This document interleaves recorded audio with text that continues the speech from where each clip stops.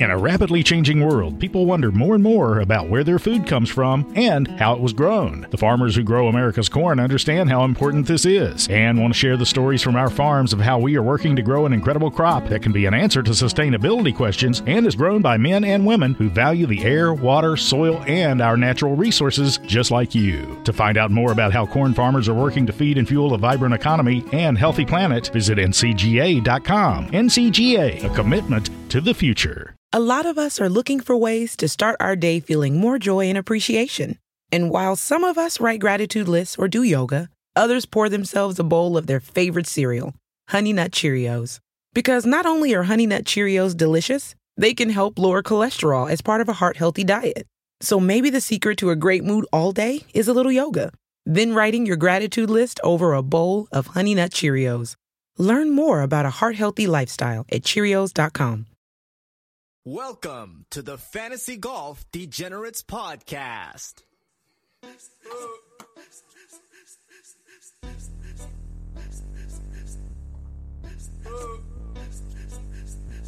Jordan Bell, third. Jordan Bell, third. Yo.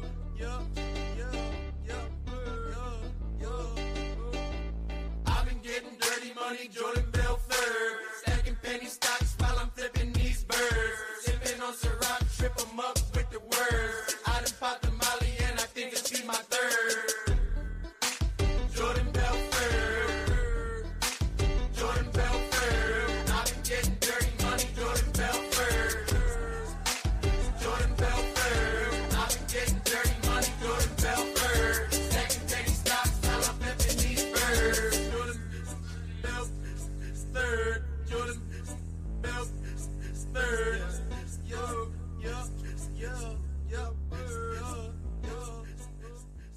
What is going on, DGen Nation? Kenny Kim here, bringing you another Fantasy Golf Degenerates podcast this week for the Farmers Insurance Open. It's the first really big star-studded field of the year. I am excited. Of course, I am with Tyler Tamboline. Tyler, how you doing this week? I'm doing good, Kenny. Another big event. Finally, we come back. We've had a couple of these, what everyone wants to call these quote unquote warm-up events, but now we get a big boy event and I'm excited about it. Before we get in, guys, just want to remind you this podcast is sponsored and presented to you by rotogrinders.com. Head on over to rotogrinders.com/dgen. Get yourself set up for the first month on the premium service.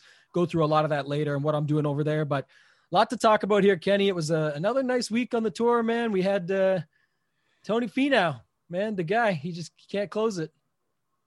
Yeah, I mean, I had a little bit of a conversation with Jeff Feinberg over on Twitter about it, and I said that Tony might have something mentally blocking him. I mean, he's just not as strong mentally as other golfers, and while I think that's true, there were some numbers posted by Data Golf that sort of went the other way.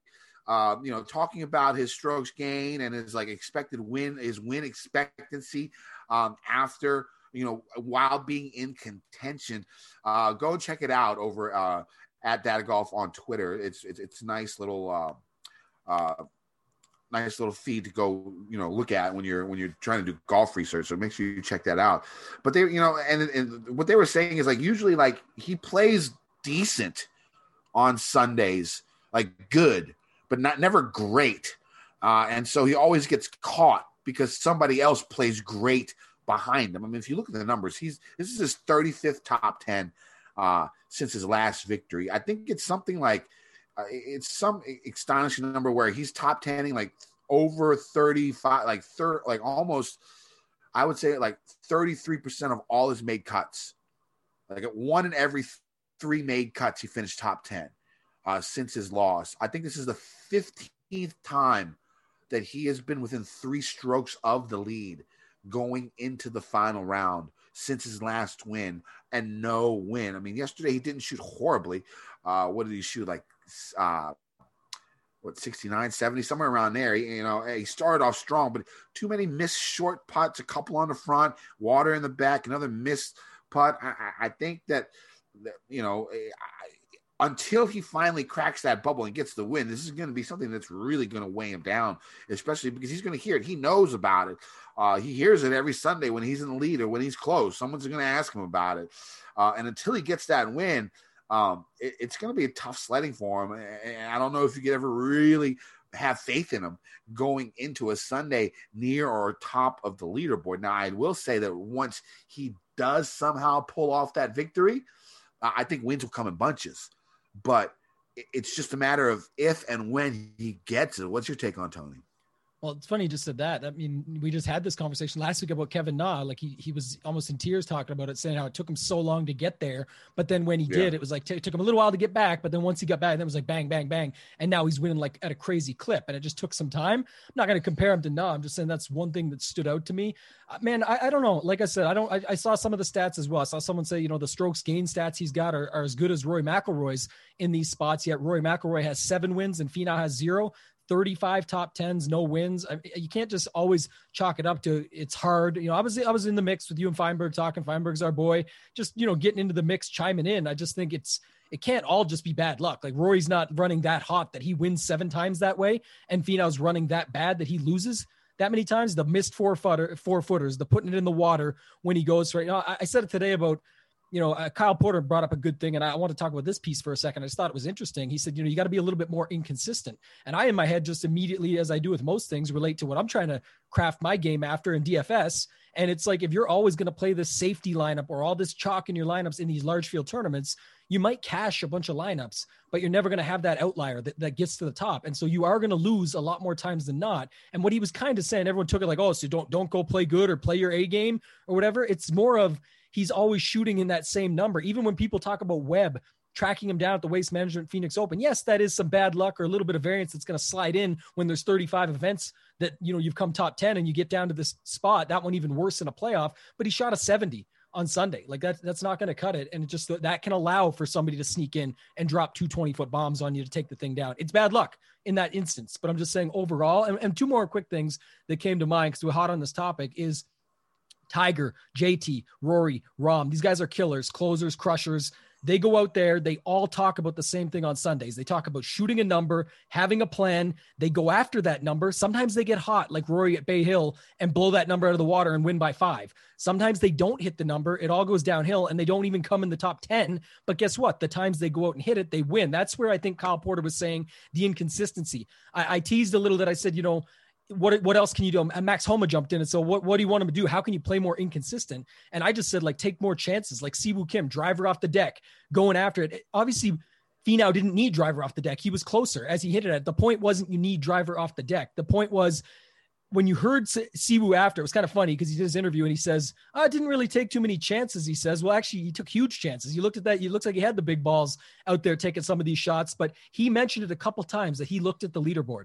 And I know that's not for everybody, but I'm just saying, think about that. He was looking at the leaderboard. He knows this is a course where you can get hot, go low, and someone can take this thing from you. And he kept his foot on the pedal regardless what happened. What was it, 16? We ran that ridge real close, but landed it up on the green. The driver off the deck thing earlier, these are just little examples of, like I said, just go for it.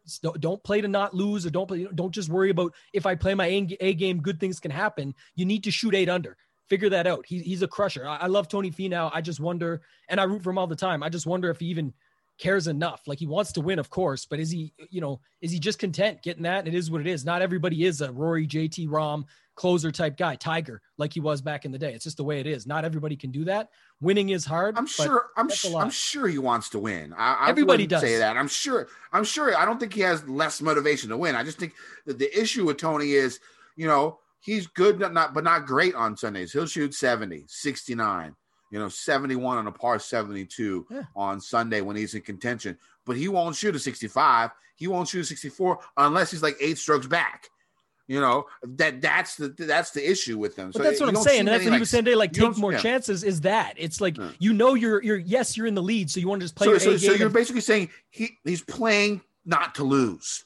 Is a lot of the time. I feel like it. Maybe it's not true. I'm not in his mind. I'm only watching what you guys are saying, but 35 times is enough sample size to talk about. Winning is hard. There's lots of guys. You got to remember, yes, the guys behind you go for broke because they got nothing to lose, man. They made the cut. They made their paycheck. They're hunting you down to hope that you make mistakes and they can pull one out. But why do you have to be down 5 like Ricky did it in the past 2 at the Players? These guys we always see them as you have to come from behind to win. And it's whatever. It's just, my point is, I think that it's, don't spend too much more time. I just think that He hasn't done. I want to see him come out and shoot for like 10 under. And if it works, he blasts the field. And if it doesn't, finish 20th. You don't need all these top fives. Go after the W full on and see what happens.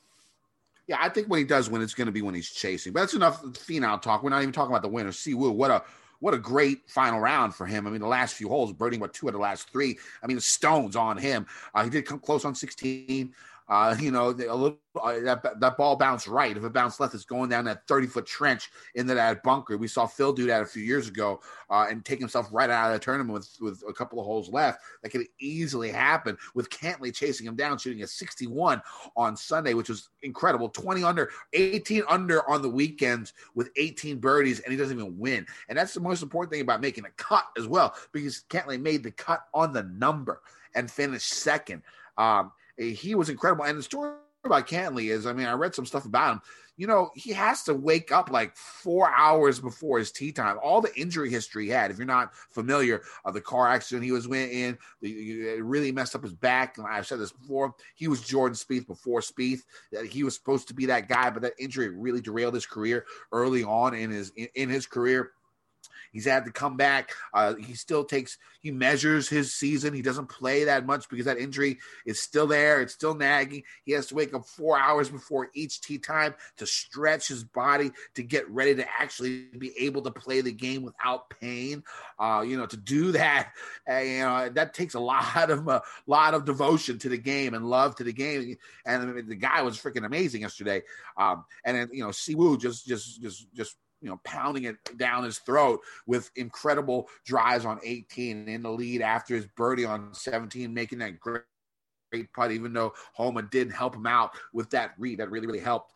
One thing I do like about Siwoo, the way he putts, you never saw a ball left short, maybe like one putt. The whole round yesterday, are very aggressive, sort of like an old school Ricky type of putting where, if he misses, he's always going to be, Ricky now is like 3 to 5 feet past the hole. I'd say, Siwoo's maybe a couple of feet past the hole. But that aggressive nature in putting is nice because you're not going to make it if you leave it short. And that's the way Siwoo does it. It's been 4 years since his last win, but this is his third win. He's still not even 25. So, I mean, it was a big with 3 wins on a 25. It's like him and Morikawa. That's it, on tour. That's it. I expect more big things to see when you can see that his game, one thing about his game, has been getting a lot more consistent. I feel like, like the thing about old school Siwoo is, he'd have a high finish and then he missed 2 cuts and high finish and missed 3 cuts. Now he's making the majority of his cuts top 25, top 25, top 25. Working with Claude Harmon, his swing looks really nice. It looks like the future's bright for him, and hopefully the Olympics come out this year and him and Sungjae have a chance to get a medal. So they don't have to go to military service, because I mean, it'd be a shame that these two are going to miss a couple of years of their prime, because these are 2 of the top golfers in the world, and to miss them out for a couple of years, that would really suck. So hopefully Olympics still goes through and they'll be able to have a chance this year in Tokyo. And then of course, Cantlay, now personally for me, go ahead, you talk, and we'll talk about how everything went this week. Yeah, I think you just said a Korean week for a little while there, and it ended that way as well, Kenny. So you must be pumped, right? You had Siwoo, Benyan, Sungjae, all these guys were doing their thing this week. So love to see that. Siwoo Kim, I said it today, the SWK. I like you put stones in there. I had it differently. Savage, winner, killer. This guy went out, finished strong, like you said, did his thing down the stretch. Funny you mentioned the Harmon stuff with Brooks News today, saying that he dropped him right after DJ won the Masters, said I'm out. And then, you've got Ricky used to be with him and went away. And you mentioned Ricky with the putting. This is a swing coach. But yeah, Siwoo's been doing his thing, man. The consistency's there. Just like I said, you said the stones. I said just a Savage, just played so strong throughout the day on Sunday to get the job done, holding things off. He knows Cantlay's out there warming up. He sees the leaderboard. He said multiple times he was watching Cantlay up there like, man, when is this guy going to stop? And Cantlay right down to the wire, man. Love that guy's game too. We've seen him close out tournaments like that. I think back to the Memorial a couple of wins ago for him, where he just closed out on that Sunday and everyone said, Adam Scott just shook his head like, how do I compete with this guy? That's the Sunday rounds we're talking about, man. And yesterday was one for the ages. Didn't quite get it done there. But like you said, it made the cut barely. And that's all you need to do sometimes. And you can get yourself a second place finish. So good for him. Cam Davis, Answer, Gim bounce back. There was a lot of good guys up there. The Molinari resurgence. Casey, these guys, Ricky Fowler, 21st, these guys all came into the woodworks, Woodland, by the way, speaking of woodworks, and back into the mix. So I thought it was a good tournament, man. A lot to take away and bring into this week for what we're going to talk about here. Yeah, I mean, the thing about Cantlay is if you look at his 3 wins, Shriners and Memorial were his first 2 wins. He was 4 strokes back going into the final round. He came back and won those. His win in Zozo a few months ago, he was 3 strokes back going into the final round, won those. He's one of those chasers that can really get hot on Sunday, and you can find a good number because I went 27-1 on him on Saturday night, which I thought was excellent for a guy who just hit like 10 birdies or 9 birdies in a single round. And moved up, I don't know, like 45 spots on the leaderboard. I thought that was a great number. That would have saved my week. So I actually didn't bet Siwoo. I had a bunch of them in DFS, but it didn't matter because like I didn't bet Siwoo, and I had my issue was I had a whole bunch of them in DFS, but I just couldn't get anybody else to make the cut. Like my Cascade Cornerstones are garbage. They were over 4. It's like, one of the few times that ever happens. And then, I had him, I had Answer, I had all these guys that have finished. I had Davis, I had all these guys that finished well. I had them in my write-up as well, but I couldn't get a lineup to get more than like 5 out of 6 or 4 out of 6. So that was really, really frustrating. So it was a horrible week for me. The only things that made it better, Virginia just legalized sports gambling, so all the mobile books are available now. I mean, the 2 most prevalent, I guess, out there are out. So, live betting top 20s was one thing that I really think is a good way to go about on a Saturday night. You look at those top 20s. I bet put a big chunk on Bo Hoag, top 20 on Saturday night. He shot 6 under on Saturday. I think he was in 28th place. He was 2 strokes out of the lead, 2 strokes out of the top 20. And the book I was at had him at plus 600 to finish top 20. I mean, that's a pretty large fucking number for a top 20 finish. You know what I'm saying? So I pounded that. I hit that. I hit like a 3-person parlay, matchup parlay. I hit that. So, I mean, I ended up doing well on the gambling side, even without having the winner. So that, partially saved my week, still losing week overall because DFS just sucked. And then I had like a top 13 lineup in the Showdown as well, because I had Michael Thompson, I had Woodland, I had Siwoo, and I had Cantlay in a single lineup. And, it would have won basically all the large money contests, but I can't afford to play those, which sucks. My man Gup took one of those down, so shout out to him. Won $10K on the final round Showdown. So it wasn't the best week, but I'm going to move past it. I'm going to just forget what happened. But yeah, the gambling aspect now, the live betting, and there is some issues this week with live betting, which you should definitely go about. And I'll talk about that a little bit when we get to the course. How'd you do, Tambo? I did. I'll tell you in a second, but it's so funny you're talking about this mobile stuff and this ability, Kenny. I'm worried about you, man, because now that you're thinking it's a great thing, but it's not always a great thing to have that many options and access during the middle of the tournament. You're gonna love putting some bets in every night. And I didn't. My man go gets crazy. on the Crown Royal. Okay. I didn't go crazy. I went crazy on Saturday night. I had it the whole week. But I had my bets. But I just. Looking at Saturday night, just looking at the numbers, especially top 20s, I mean, there's some value there. And I think that's a great way to go about it. You're not going to bring it back, man. Bring back Kenny After Dark. 20. But Kenny After Dark's coming back. Yeah, but I mean, like these live lines. Yeah, the live they just worked out. I had a Michael Thompson at 80-1. Something like that going into the final round. I thought he had a chance, and he didn't until he had a triple bogey. So, I mean, I like that aspect of it. So I think I'm going to start saving a lot of my weekly bankroll in golf betting for live.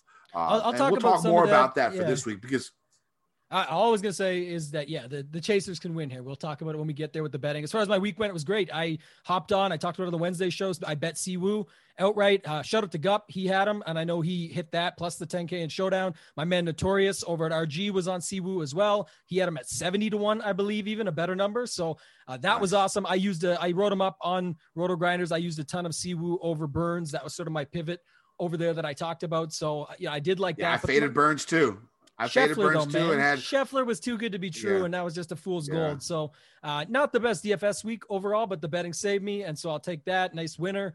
It's been a couple, 2 out of 3 out of each way. Nothing last week, and then a winner this week, so I'm happy about that.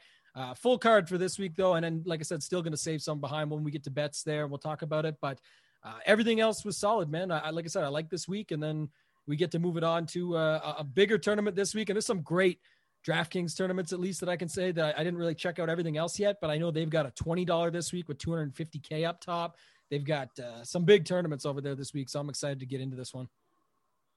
All right, so let's get to our listener league. The winner was Comedy Mogul. I think this is his second win of this season. So really nice for Comedy Mogul out there. He started off with Tony Finau, finished fourth, of course, 126 points, 14.11% owned. Sungjae, who just fell apart on the weekend a little bit. He looked really good Thursday and Friday, 22% owned, 94.5 points, finished in 12th. He had the winner, Siwoo, 143 points, 25.27% owned. So nice on the FGD listener leagues. All you listeners is pretty sharp, him being about 26%. Cam Davis, another guy we both like, 22% solid number out there, guys. 127 points, finished in third. John He, 9%, 78 points, finished in 21st. And Ben Martin, that was the one that was the outlier. He barely made the cut, finished in 56, but he made the cut, got 6-6 in a week where like 2 or 3% got 6-6. So good on Comedy Mogul. What'd you think of the lineup? I really like that move. That was pretty sharp. You just drop right down to the very bottom. And if you get it, you get it. You don't, you don't. But everything else he got to fit in because of it. Finau, Im, Kim, Davis, all these guys. And then Johnny Ho was a little sneaky. We didn't talk about him last week that I recall, but I know he got brought up a little bit throughout the week and stuff. And just if you looked at what he'd been doing, it was just whether or not he was going to stay with it. But he'd had a lot of top 20s coming in, you know, that sort of thing. So almost 10%. People caught onto it looks like. But overall, solid build. Avoided the landmines, right? The Burns, the Schefflers, the Reeds, all those plays that were, you know, guys I liked mostly, you know, Reed and Scheffler, I certainly liked, and that hurt me quite a bit. So good to see that there. And then, yeah, all the scoring. Cam Davis is just a beast at 7,700. That's, like I said, when he makes the cut for you in a scoring environment, it's just lights out. So I built a rule in for him this week. We'll talk about it when we get down the board, but great job to Comedy Mogul. I look to go and add him to the final year Tournament of Champions type event that we run. And yeah, he was already in there. So shout out to Comedy Mogul, and we'll see him in the 3-man this week. All right, so let's finally get to this week. It's a big tournament. So the PGA Tour is in La Jolla, California. Sorry, this week for the Farmers Insurance Open. The Farmers will be played on the north and south courses of Torrey Pines.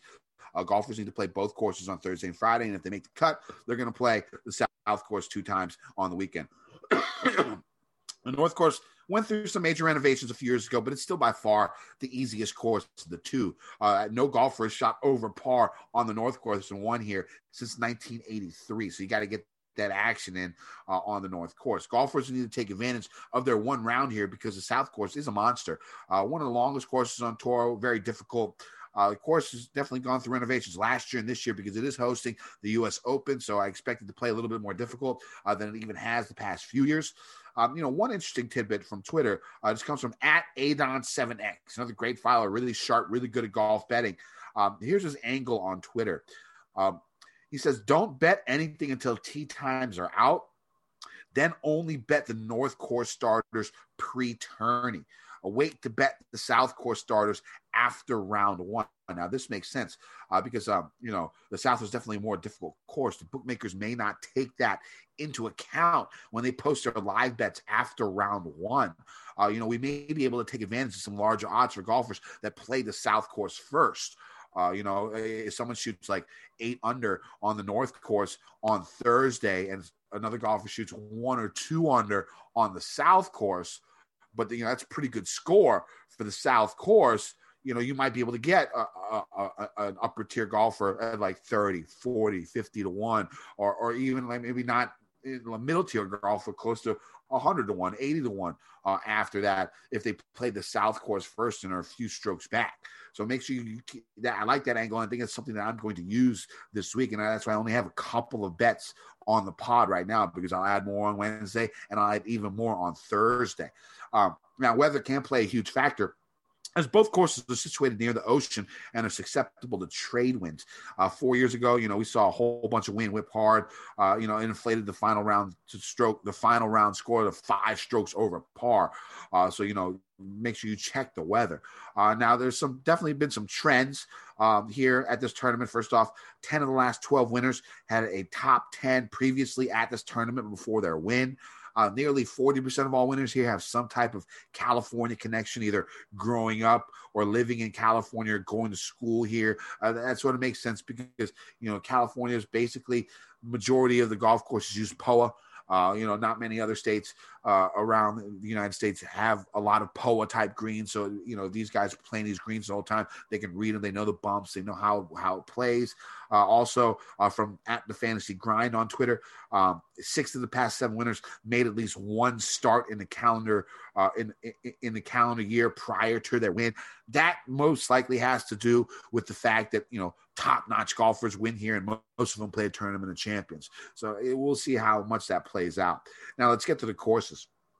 North Course, 7,258 yards, around 7,300 yard, par 72, 4 par 3s, 4 par 5s. Par 5s are reachable by most golfers, and there's also drivable par 4. Scoring well on these 5 holes will go a long way to make the cut. If they struggle on the par 5s here, it's going to be tough for golfers to make the cut. Tom Weiskopf redesigned the course in 2016, added a bunch of length, widened the fairways, removed bunkers, enlarged the greens. Off the tee, golfers see, average to large, average size fairways with thickest rough. There are a few trees and fairway bunkers to worry about, but much less so than the South Course. On approach shots, they'll see, average to large size greens with bunkers guarding most putting surfaces. The greens are bent grass on this course, stip meter rating of around 12. The South Course at Torrey is, 7,700 yards plus. 4 par 3s, 4 par 5s. Par 5s are really long, averaging around 590 yards. So only really the longest of hitters have a chance of reaching all 4 of these holes in 2. Of course, that's also wind dependent.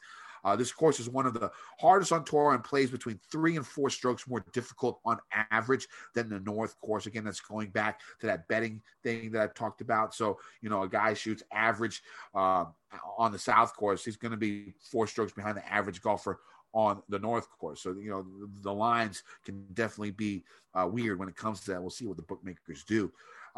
Now, off the tee, golfers see narrow tree-lined fairways with plenty of bunkers to dodge. Only around 50% of fairways are hit on this course year in and year out. The rough around the fairway is pretty brutal. It's Kikuyu. You see that in like South Korea. You see that in like New Zealand. You see that in Australia. That type of grass in the rough.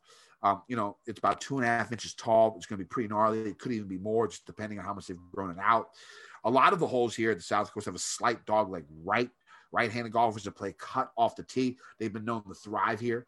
Now, fairways don't necessarily have to be hit to succeed. Leishman won last year. Was almost dead fucking last in driving accuracy.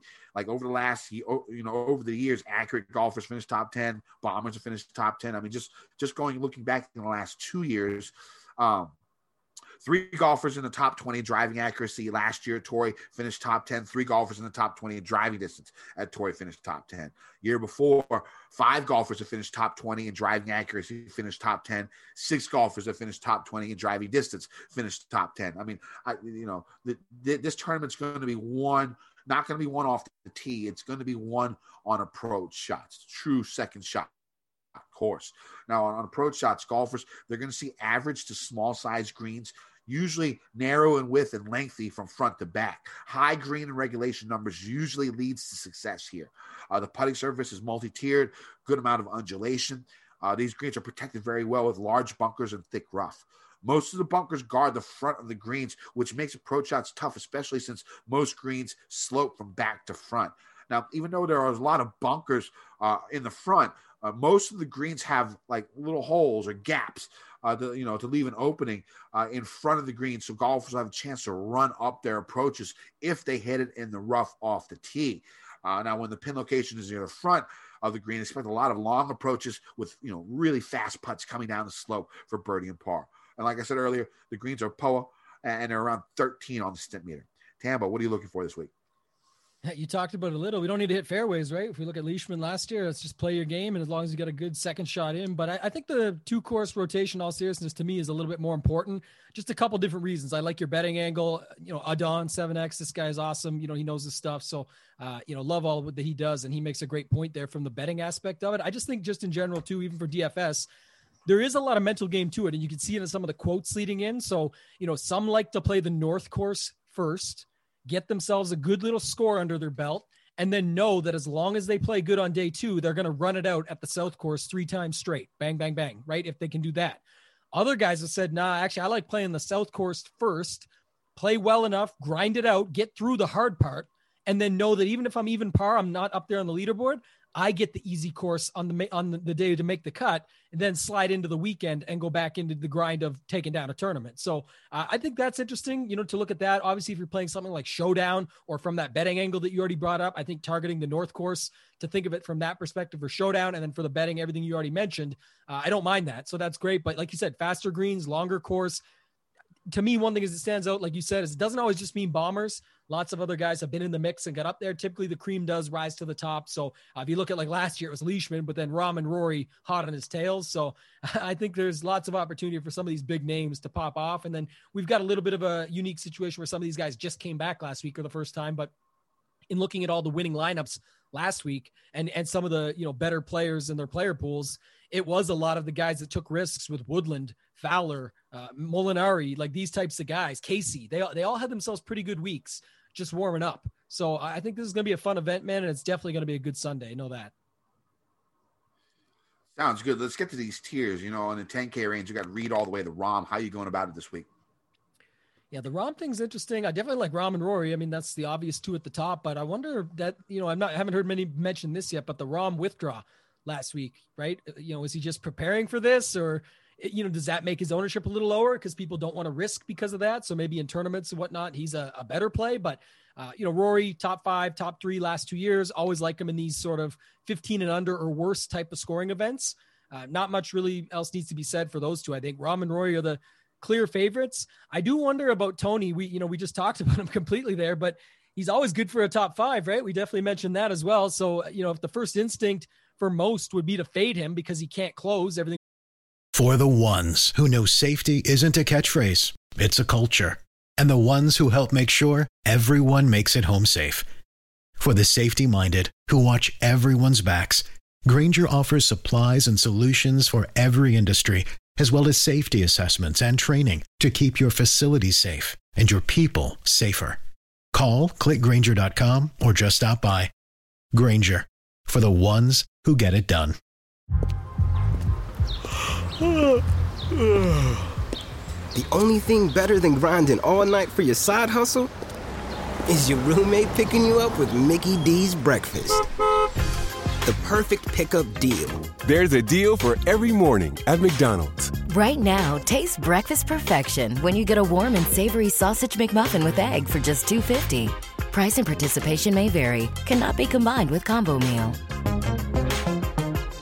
We already mentioned at the top of the show, then I don't know if that would be a good pivot from, someone like X or something if people are going to go back there. But, I don't know if people are going to like X because he hasn't typically played well here in the past. Mind you, he has said that it's because of friends and family in the area and all of that stuff, but should have less of that to distract him this year. So, and Reed didn't really show me much last week. He was all putter on day 1. I hate to not go back to a guy like that, but typically I like to go back when they get a little bit cheaper. He still stayed up there in price. I really do like Rahm and Rory so much more. And if no one's going to play Finau, I think, like I said, he's definitely still suits the course. It's not like he's playing bad golf. We're just talking about him not closing. A top 5 could be, pretty good in your lineups going into next week. So I think it's just the 3 at the top for me as of right now. What about you?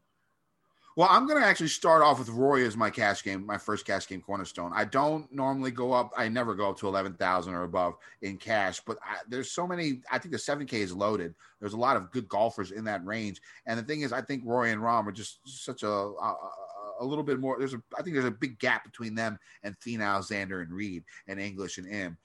So I want one of those two guys in my cash lineup this week. I'm going to go with Rory.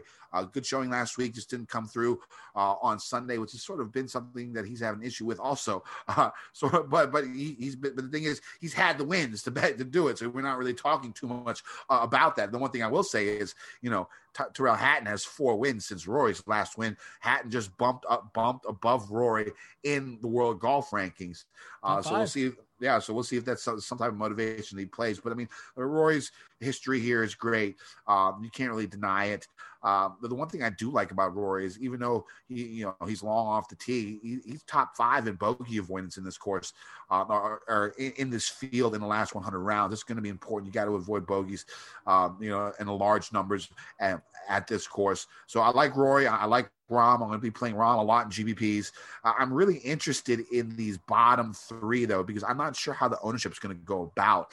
Since I will be light on Rory in tournaments because I am going to use him in cash, I could play another guy in this 10K range. And I think Xander, his course history is so bad, but I like your take that he's not going to be having to deal with family and friends too much because of the virus. He's got to stay in a bubble. There are rules and regulations of what he can and cannot do. So that might make it a little bit easier for him. And, hoping his ownership is, dropped a little bit just because he's missed 4 or 5 cuts here. So I'm leaning Xander as the other guy I'm going to play in the tournaments this week. Let's go to this 9K range. How you going about it? I think we're going to jump right back on this English train, right? This guy's just playing some incredible golf, 8th and 2nd here, since 2015. The stats line up. We talked about him playing in this sort of upper echelon group and how good he's been. And it's just hard to get off him at 9,800. I guess Sungjae is right there and has been doing well, but this is where I'm going to pick some names out, man, and just take some shots because, Brooks, if I'll hop on now, if everyone else won't. I know he wasn't very popular last week, didn't come out and have the greatest week, but said he wanted to have a week to warm up. They're talking about him in the news right now with the Harman news, and it's already being framed up as, well, it's because DJ won that he kind of just flipped off and said, I'm done with it, but I don't know. I think I like him. The course definitely suits him here quite well, I think. And obviously, like I said, another guy like a Rory up top or Hideki, I'll get to in a second, where if it's going to be like minus 13 takes this thing down, that's where I like Brooks. So definitely don't mind him. I think I'll go back to him and talk more about him later on. Hideki, this guy's always sucking me back in, man. I don't know what it is. 9,200 though, but I definitely do like Decky more at spots like this. Like you talked about earlier with Rory, the bogey avoidance. I think, that's somewhere where he shines, these, cream of the crop, rise to the top type fields, has the full all around game. It's just, how bad he's been lately. He just always has ownership. And I was going to say that about X. These are like darlings, man. They just always get it no matter what they're at. So that's one thing. Now, mind you, a lot of people are talking about Wolf this week, and I've got some thoughts on him, but man, the Ho train. So Victor Hovland, I don't know if you saw this, Kenny, but last year, Homa, Hostler, Hoagie, and Hoffman, all top 10. So you gotta jump on the Ho train. Ho narrative, the Ho train narrative. I like that. The Victor Hovland, man, you got to jump back on that. So, but anyway, my point is just, Hovland obviously has himself a pretty damn good game, can hit a lot of greens. The tee to green has been on, like he's still been fine. So, for the difference is it's like such a trap in this area. It's him, it's Matsuyama, it's Wolf. It's, Scheffler just crushed everyone's dreams. Of course, he's going to come back out here and just smash this week, right? Even though his approach game was way off. I know he only missed a cut on the number, but he's a prime flop leg candidate for these guys that just sucked the week before and then come back out and dominate the next week. So I'm having a tough time in this range, man, but for certain, I like Koepka, Hovland, and Matsuyama. I can get behind Wolf. I got a little bit of a FOMO bet on him that I'll bring up now because it's going to come up later anyway. But, man, I don't know. He did have one of those good Sunday rounds. It wasn't quite everything, but his off the tee and his approach were on, and obviously connection to the area, done well on Bent Poa. I don't know. It just feels like he's going to get really popular here. And with Decky, Hovland, and Koepka right there, I feel like those are the names that I'd like to be on. Where are you at in this range? Yeah, I'm going to go Wolf as my second cash game cornerstone. If you look at it in the last 50 rounds, he's first in this field in strokes gained approach in the last 50. And the funny thing is, if you look in the last 100, rounds, he's 28th. So, his iron game has improved tremendously in the last few months, and you've seen it with his results. I think he got his warm-up out of the way last week. Like you said, he had a decent Sunday. I like the way he plays. I like he's always been fairly good. He's been really good with his longer irons. I think he's like top 12 in 200 plus proximity in this field in the last 50 rounds. So I do like him as my second cash game cornerstone. I do like Hovland as well. Another guy who's really, over time has been really, really sharp with his longer irons. The majority of approach shots at this course are going to come from 175 yards and up. He's always good at that. And I think I'm going to give Koepka another try as well. I think warming up, just overall, if you look over as long as his injuries are good and he's feeling better, that's one thing you're going to have to keep an eye on with him basically for the whole year. But I think the ownership will be down, so I like him in tournaments as well. Let's move to this 8K range. I like two guys up top. I like Bubba and Leishman. This is sort of a Bubba track. You play Bubba at Bubba tracks. He hasn't played yet this year, but I think he finished 6th last year, and this was his first event. The time before, I think he finished 23rd. 6-8 years ago. This was his first event since like the Hero. He has a couple of top 10s in the Tournament of Champions after a long break, so I'm not real worried about it. So I think he makes a good tournament play. He plays his course well over throughout his career. Leishman is a winner from last year. It looks like his game is back. I actually put some futures on Mark for the Masters and I think the U.S. Open. I think I got him at like 100-1 for those. So I went ahead and jumped on that. For some major futures. It seems like his game is coming back a little bit. Ryan Palmer sticks out to me a little bit as well. He's played this course well. Of course, his game has been strong, really good on par 5, really good with long irons. Iron game has been very, very good. Who do you like in this range? I'd said at the top, I like Bubba and Leishman, but the guy that stands out the most to me is actually Jason Day, and just seems way too cheap. I talked about it a little bit earlier with the Casey Fowler, Woodland, Molinari type plays. Just came through sort of in their own ways at their price tags or for, less than what you expected. This could be one, if ownership probably still does come with it a little bit. He's 8 for 11 made cuts with 2 wins here. So I suspect that will bring some people around, but he's been good on POA in the past. He's got the numbers here. So, and the wins here. So I think that's going to be good. And a lot of guys talked about it in their quotes as well, is just how much patience you need here. Jay Day is a guy that can have the patience out on the course that's required, much like, Leishman did it last year. You talked about Bubba, T6 here last year, just recently. So all these guys seem good. Ryan Palmer, man, anywhere we like Rahm, right? We've talked about this plenty of times, half joking, but it has been true. And they both have some low rounds at this course over the last couple of years. Palmer has been good. And if you look here too, what was the other thing I had on Palmer? 21st, 13th, and 2nd, the last 3 years here. So he's already been showing up. I'm sure, again, that'll bring some ownership. Another guy, Adam Scott, another one of these class golfers at a low price to me, 8,300. It's like Casey at 8,700 last week. He got 2nd here in 2019. He has had a couple warm-ups. They haven't been the best showings to kick off this season, but they've been all right. And then at the 8K range, at 8K straight, I should say, we're in the 8K range, but Fowler and Louis at the bottom. Tough to go to Fowler. The price did drop. I still have a hard time with it. I really like Louis quite a bit just because Louis is sort of boom bust, but he does typically do well at sort of these patience courses, hit greens, just make some putts, sort of, grind it out and get your way through there and take this thing down at 12 under or 13 under, but he can definitely top 20 or top 10 at $8,000. The Ricky Fowler thing is just, 21st last week wasn't bad.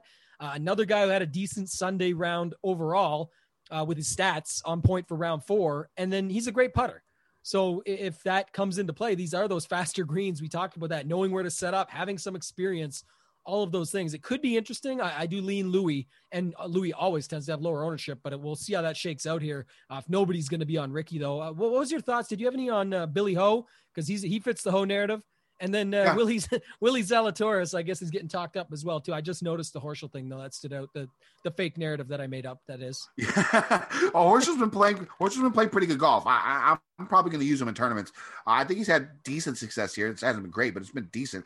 But, yeah, I'll be using a little bit of Horschel. I think, recently, if you look at his recent form, give me 1 second.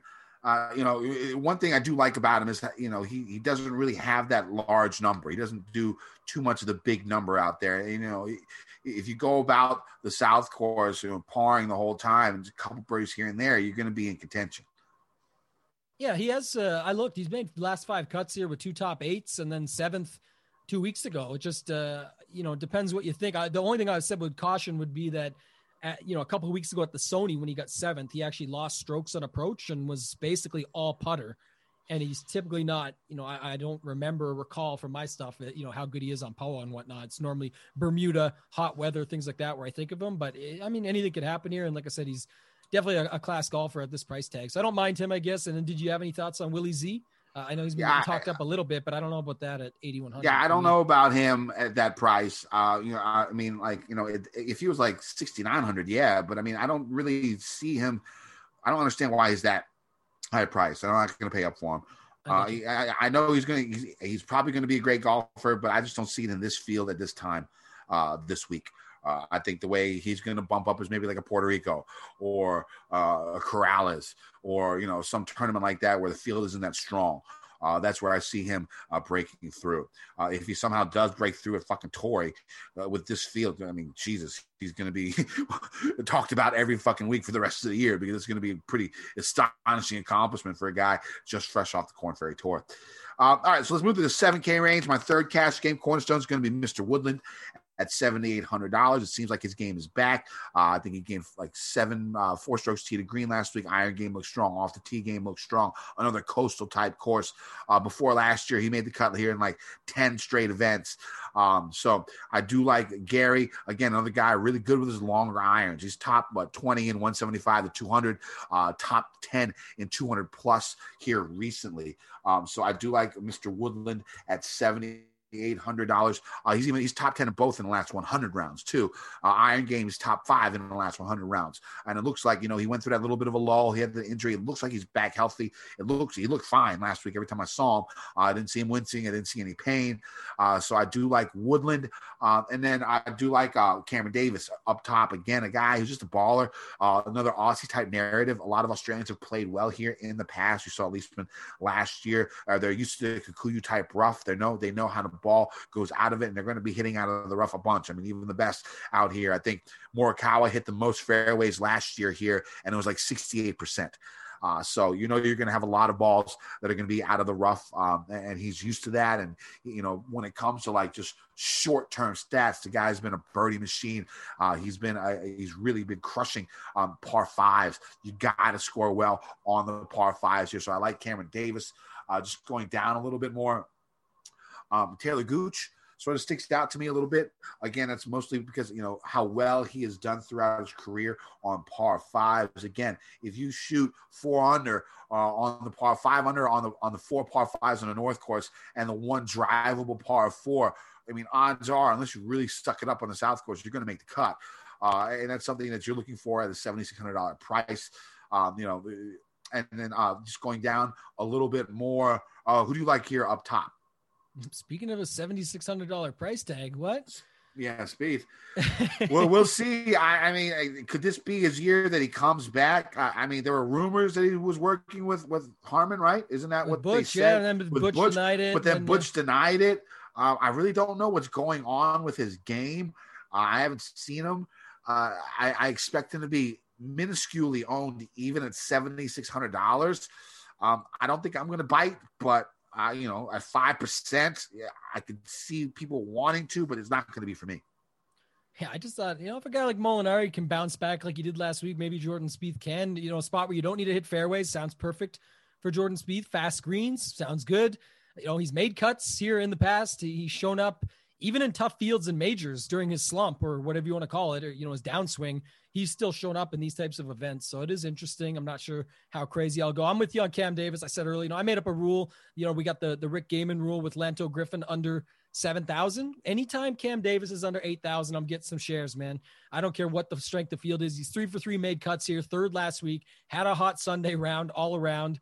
He outscores his finishing position so much. There's a lot of par fives here to do damage on. I don't really care. The only thing that worries me is there's another Cameron at the same price that you could say burned some people last week. He's the one where I'm saying it's a 8,900 price tag now down to 7,900. Back to the well just on course fit. Solid result here last year. Burned plenty last week. Could definitely show up. We've seen it in the past. So I think I'll play a little bit of both of those guys and maybe even split them up. And then Woodland, you brought up, he's sort of the guy that I lean over Molinari. Just, I think that he fits the course better. And so that to me would be a guy that I would go to there for the upside. Kokrak, Gooch, two guys, maybe, Gooch 3 for 3 made cuts here, 21st last week, third here in 2019. That stands out to me. And then all the things you mentioned about him. So I don't hate that. And then I'll kick off the 7,500. This guy's jumping on the Ho train as well. Charles Ho, well, just barely missed the cut, but time to shine again, man. This is actually similar to a couple weeks ago, Kenny, where he finished 19th at the Sony with the Course History King. He's 13 for 13 here as far as I can go back.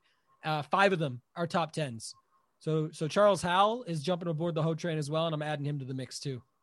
All right, my down below, I'll go with my final cash game cornerstone. It's going to be Russell Knox at 7,000. Taking a little bit of a risk here, but if I'm going all the way up to Rory, I got to have a low 7K guy on there. And the thing about Knox that has been impressing me, he went through that terrible little turn, in the middle of last year. But the big thing that I've noticed about him is his iron game has been extremely strong since the fall. He's gained more than 3 strokes with his irons in I think 6 events since the fall started that have strokes gained stats.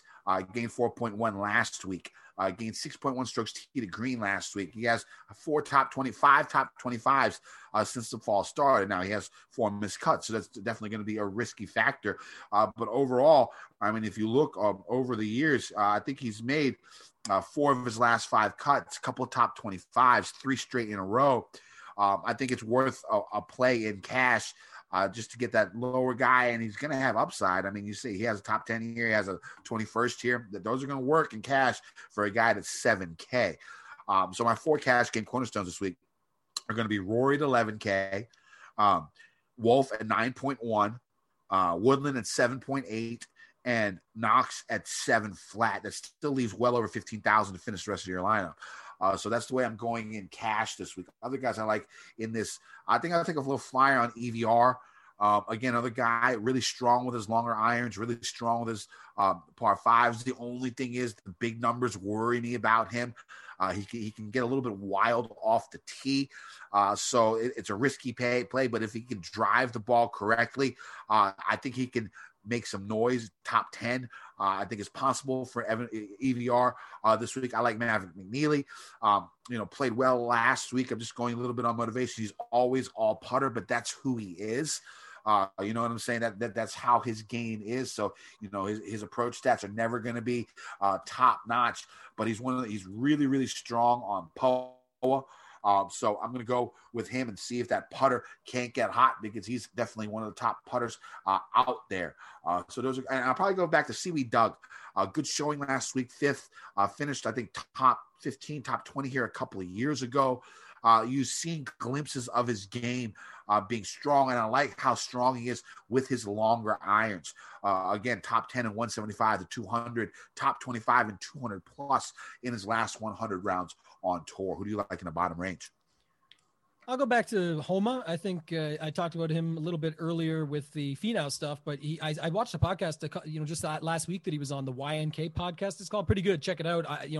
Talks a lot about his mental game and things like that. It clearly didn't work out on Sunday for him either. He's in that same final group, but it didn't pan out, but still finished 21st. His last, event out before that, he was 12th, 9th here last year. I think he's got a great game. I like watching him. It's exciting to see him out there. So I think at 7,400, I'll go back to him. You mentioned EVR. I really like that. We sort of talked a little bit about him last week, but like him back in here. He's cheaper. It's a grinded out type major style event. That's sort of where we always see him go. He only made the cut last week and didn't do anything after that, but it was glimpses. And like I said, get a little bit more reps under the belt and be able to come out here and show up. So I don't mind that. Rory Sabatini has a decent course history here. Sneaky 12th place finish last week that really no one's talking about. And then I like your Knox call, but one guy that stood out to me, and our Listener League winner had him there, Comedy Mogul, Johnny Huh, 8 out of 9 made cuts here, has been low-key on fire with the top 20 finishes that I mentioned, and his stats are all really good. 2 top 8s here in those 8 made cuts, and then 21st again last week doing his thing. So I think he's sort of an interesting GPP play down at the bottom of the 7K at 7K straight. Yeah, I mean, I think it does make sense this week also. But let's move on to the one more. What any Snedeker takes? Only because you're from a cash perspective, you just think about again a guy that we talked about all these dudes that came out and bounced back, and now he's a 2-time winner, course history crusher. But I bet you half the world doesn't even know he played the last 2 weeks because he's been so bad. Yeah, he's just been horrible. I don't know if I could play him. I mean, I like course history and all, but I mean, I favor current form more. Now he is priced low enough where I take course history more into account because a lot of these guys aren't going to have good form when they're 7K and below. But he's just been so bad. I might throw a flyer on him. We'll see. It just depends on who else I end up liking down here in this bottom range. I might throw some James Hahn out there instead. I like your John Huck call. So I don't know if I'm going to be able to Sneds have is him. the POA killer too, though. So I wonder if getting back on POA could just make him feel better. I did see one quote where he literally threw Kevin Kisner under the bus and said, guys like Kisner can't even do nothing here because they get so frustrated with the POA that they just give up and then move on, and it gives him a chance to turn it on. And he's had Kisner said that. Yeah, Kisner has said that. So I mean, I don't think he's really throwing him under the bus. I think he's just repeating what Kisner has said before in the past. Yeah, but that's why he doesn't play his events. It makes sense. There's certain things these guys like to play events. On. Yeah, for sure. All right, so let's move on to the 6K. Why don't you go ahead because I'm struggling down here, brother. Oh man, there's almost nobody here, and I realized this, a few weeks now. I mean, there's like 85 people down here. We got to pick some. I mean, that's crazy. That's the problem. It's definitely tough. Here's the thing. Okay, so go away. All right, I'll go ahead and start because I'm going to go ahead back on Hoagie. I've been on the last 2 weeks and he's fucked me. So this is the third week where if I don't roster him, he's going to do well. I think he has pretty good history here, really good with his longer irons. So I'll play a little bit of Hoagie this week. Werenski, again, I'm going with form. Had a hell of a week last week, sort of faded on Sunday. But, I'll go with him to see how well he does, how he can garner that momentum and see how well he plays. Maybe a little bit of Scott Piercy at 6,700. Again, really good on longer par fours. Tee to green, he's top 25 in this field in the last 24 rounds. I mean, that's something when it comes down to it. I'll play a little bit of Bo Hoag. Again, a really good weekend last week. I think it was like 8 or 10 under. He shot on Saturday and Sunday at the Stadium course. Christopher Ventura, another guy who has a really good long iron game, and you're going to need that type of long iron success. He's been really good, top 10 in his last 24 rounds from 200 plus. So I'm going to go ahead and throw some of him out there. Will Gordon, who just, again, this guy, he's been talked about, but he just hasn't really shown anything too much. But at 6,300 for a guy who's top 6 in both proximity from 175 to 200 and 200 plus in his last 24 rounds, I'm willing to take a small flyer on that. Aaron Badley, one of the best POA putters out there, again, down there below at 6,300. What about you? Man, the whole narrative, I'm dragging it, but it might be true. You mentioned Bo Hoag, you mentioned Tom Hoagie. Like, these guys are all in the mix, and they actually have some history and have played well here. And so, like, Hoagie's 5th and 12th in 2 of the last 3 years, so I don't hate that. JB Holmes is another one, 16th, 4th, 6th, and 2nd in 4 of the last 5 years, just dominated here. Haven't seen much of him lately, but that would make sense, and he can absolutely catch fire in these large field tournaments. So, man, this is a craziest narrative I think we've ever found, just stumbling upon as a joke, and it turns out to look like... I think we've talked about every single hoe out there. Yeah, and it just came naturally. I was just saying that earlier. It was kind of funny on Hovland, and now it's panned out to be a thing. So that's it. I was going to say, I'll go back to Streelman. I like him here on this setup better than like a 20 under, 25 under type event. So 4 of his last 5 made cuts, last 5 years with a 3rd place mixed in. Luke List played some really good golf last week, finished 21st, 3 straight made cuts here, 36th, 40th, and 12th. Stats all line up, can score for us on the par 5s. My boy Notorious over at RG, always plays Patrick Rogers anywhere he's not on Bermuda, and now he's even under 7K. So 9th and 4th here in his last 2 made cuts here. So I do like a little Patrick Rogers. Another one I really like down here actually is, and there's not many, that's what I said, out of the 85, there's a few, but Scott Stallings could be a pretty sneaky play since most normally don't reach down this low. He's made 5 of 7 cuts here with a 2nd, a win back in 2014, and his stats were absolutely dialed in last week with everything but the putter and missed the cut on the exact number. So I'll go back to Scott Stallings. And then the other guy that he withdrew too recently, I can't remember when, but Johnny Vegas, Really haven't seen him for a minute, but his upside and just at this price, what he can do, 7 out of 10 made cuts here. 5 of those are top 30s, 1 third place finish. I think he could score well enough and stay patient. So those are sort of the guys that stood out to me, Kenny. But this narrative, man, I'm going to see these whole lineups everywhere this weekend, and hopefully they're at the top of the leaderboard. I know the whole train is live right there. Shout out to the Godfather, WWE. Yeah, one last guy I'll probably play is going to be Hank Lebioda. Good with par fives, good around the green, good from 175 to 200, only $6,200. I mean, that's enough for me to try and throw a flyer out there because if I'm Hank going to play, Lebioda, you can get him in there if you wanted to make it work. If you wanted to, now we're stretching a little bit. There, we're stretching a little bit. But if I'm going to play Rory, if I'm going to play Rom, if I'm going to play X, I'm going to need some of these cheap ass guys down here below. So Lebioda is another guy that I looked at as well. All right, so let's get to bets this week. Mr. Tamboline, who you got? I got 5 guys here, man, and I'm debating a 6th, but I got Wolf and Brooks, both 33. I got Jay Day and Adam Scott, both 40. And then I got Woodland 70 with the top 5 each way. And I'm like half debating just betting Spieth. He's 90-1 with the top 5 each way. So I'll probably bet that just because I don't really want, I don't know. I don't know what's better. He's not going to be owned though, probably. So I might just play him in DFS and get my exposure that way. So I only got those 5 in so far. I did not listen to Adon 7X and make sure, but that's fine. I have been doing okay. I'm going to stick with it here. And these are the 5 that I'm feeling going in. So what do you got?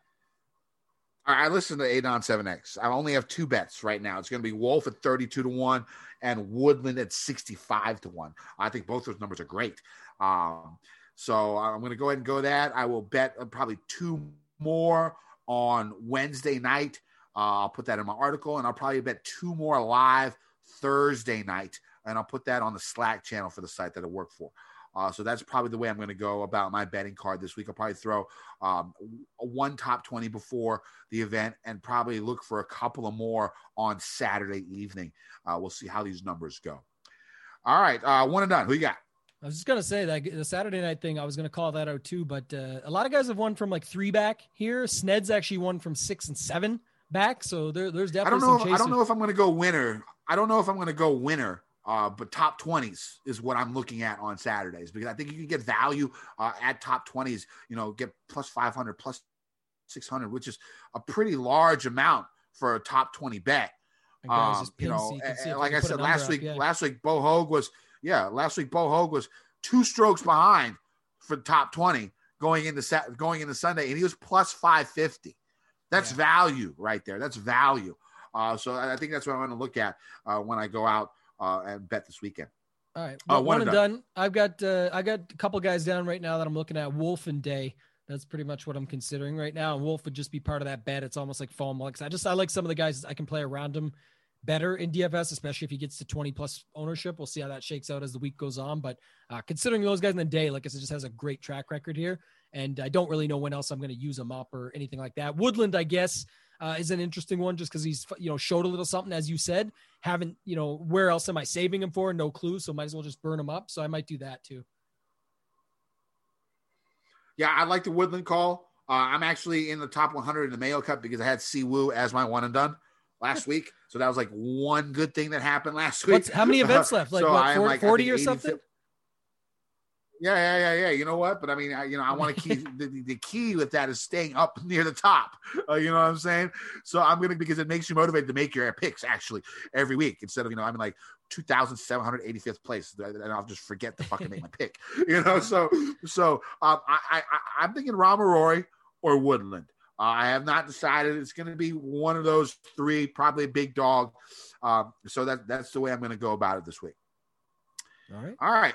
I think that's going to be it for this week. You can find me on Twitter at KendoVT. You can find my article on gupscorner.com. My course preview, stats, trends, stats to look for, all already out. Wednesday night, I'll have my new bets, my favorite DFS plays, some updates to the course, of course, on the Slack channel. I'll be on there this week, putting in more bets and stuff like that. You might be able to find some on Twitter as well. So make sure you go check me out on gupscorner.com. Tambo. Yeah, you can find me on Twitter at Totag and Tambo. Hit me up there if you guys have any questions. Then, of course, over at Roto Grinders, head on over to rotogrinders.com/DGen. check it out. Get yourself some premium access. Got a couple different things going on. Monday review show of all the winning tournament lineups. Go through all of that. Tuesday is going to have the show with Notorious and STL Cards, breaking down the slate a little bit further, a little bit deeper, have some ownership projections at that time, a little early look. Wednesday, I do my Lineup HQ show, showing you how I'm using the optimizer, my exposures, anything I'm doing on the week with it, whether it's with course rotations, all of that stuff. You guys will want to check it out. And then just doing some other stuff, some sports card things, stuff like that. Check it out. All right. So the field is strong. The course is long. Everyone needs to ride the whole train, and let's win some motherfucking money. DGen Nation. If your preferred climate is business friendly, check out Ohio. With 0% taxes on corporate income, R&D investments, and goods sold out of state, Ohio is better for business. Because Ohio isn't built for followers. They're building for leaders. OhioIsForLeaders.com. Your AC works overtime all summer, so be sure to replace your old air filters with new Filtry air filters. They recommend updating HVAC filters at least every 3 months all year round. So order your Filtry air filters today at Filtry.com. Let's clear the air.